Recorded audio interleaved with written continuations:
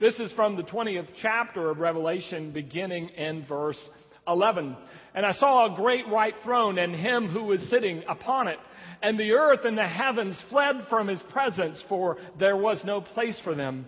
And I saw all the dead, great and small, before the throne, and the books were opened. There was also another book opened, which was the book of life. And everyone was judged according to what they had done, as it was recorded in the book. And the sea gave up their dead, and earth, death and Hades gave up their dead, and everyone was judged according to their works.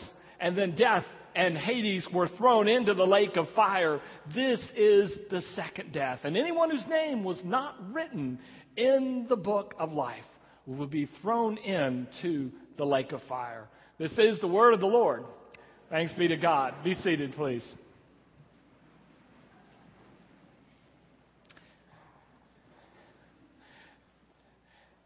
Yesterday, the son of one of my friends got married. And I'd known this young man since he was a baby, so I went to the wedding. And when I went into the sanctuary of the wedding, I received a small program for the marriage service. So as an occupational hazard, I do what I always did. I went and sat down in the back, but I looked at it and looked at the order of the service that was going to take place, and then looked on the back to see if they had the pastor's name in the program. This is what I do when I do weddings here at Alamo Heights. First thing I do when I pick up the program is I look to check it over and see if there's anything new or different that I need to be ready for in that service. And then I look to see, is my name on the back? Now, I know that seems a bit narcissistic, or maybe more than a bit narcissistic. But who doesn't like to know that 20 years from now, when a video is being watched or a program is being examined, that their name might come up? At some level, don't all of us want to be remembered? When we go to a loved one's graduation and we sit down in the arena, isn't the first thing we do look for their name to see if it's there? And we come to a program here at the church when our choirs sing, and maybe our children or grandchildren are in that choir, and we open the program and go to the back and look for their name. All of us want to know that our names are somewhere, that our lives have significance, that our lives count, that someone knows, that someone remembers.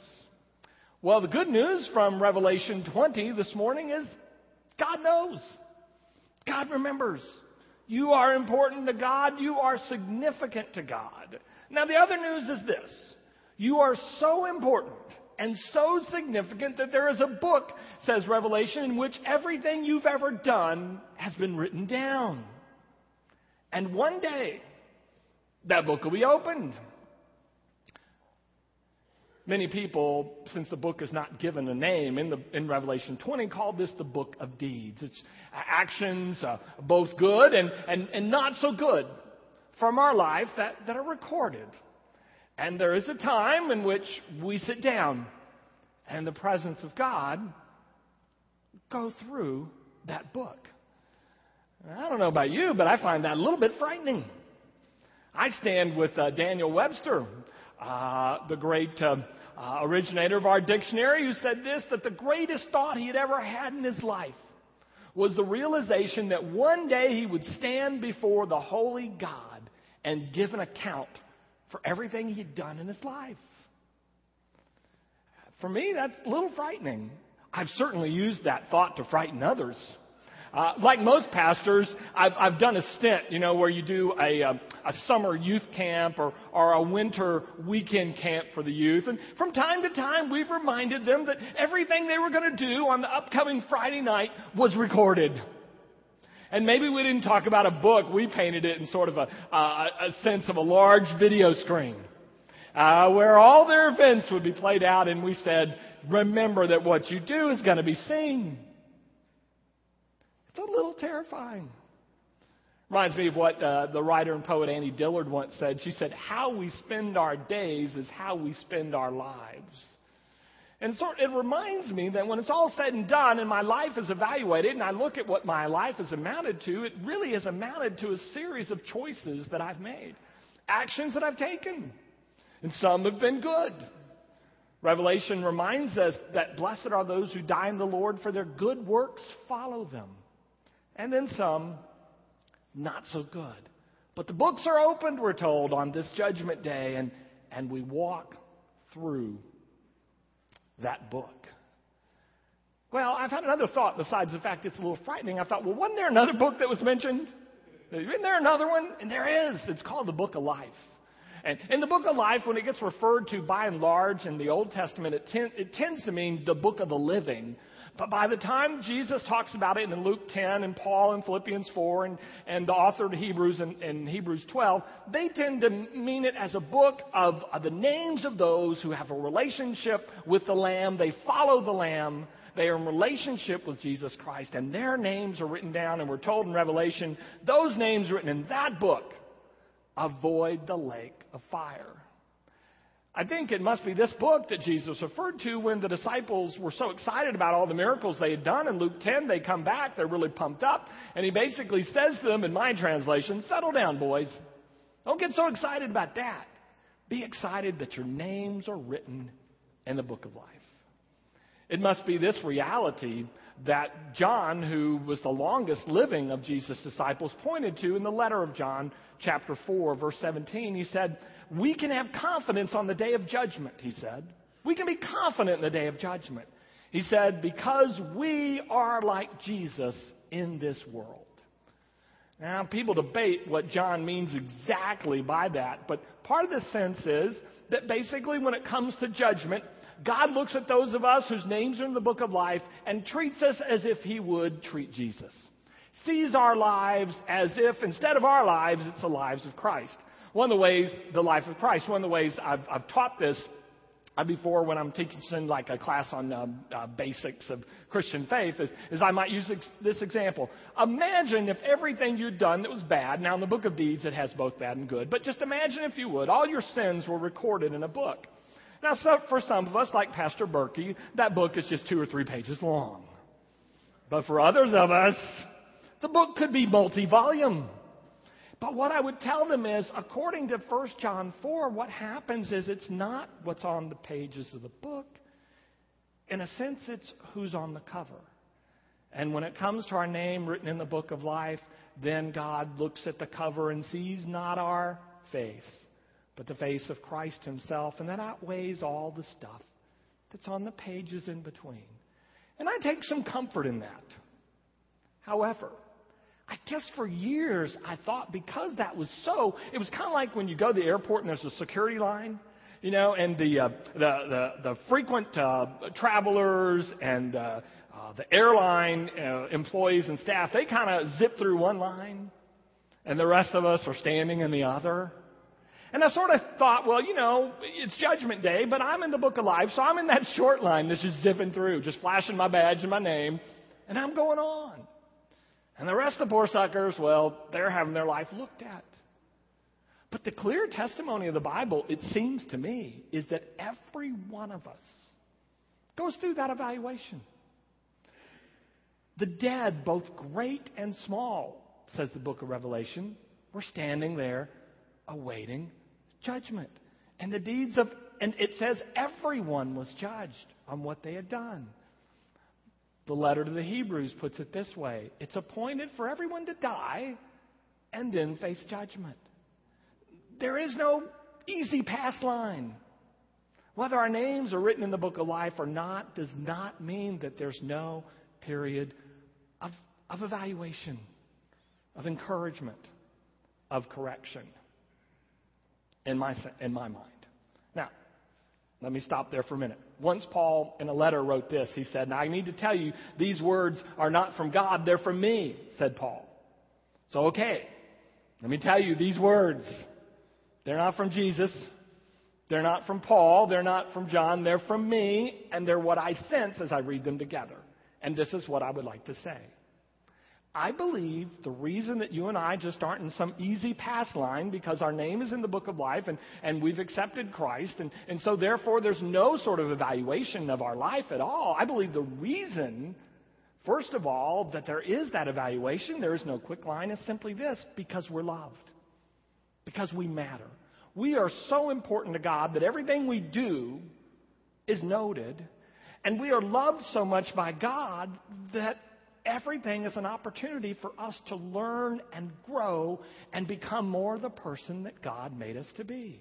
Proverbs 3:11 and 12 says this, that as a father disciplines his children, so God corrects those that God loves. The book of Hebrews that writes about judgment, writes about the book of life, also talks about this, that God corrects God's children.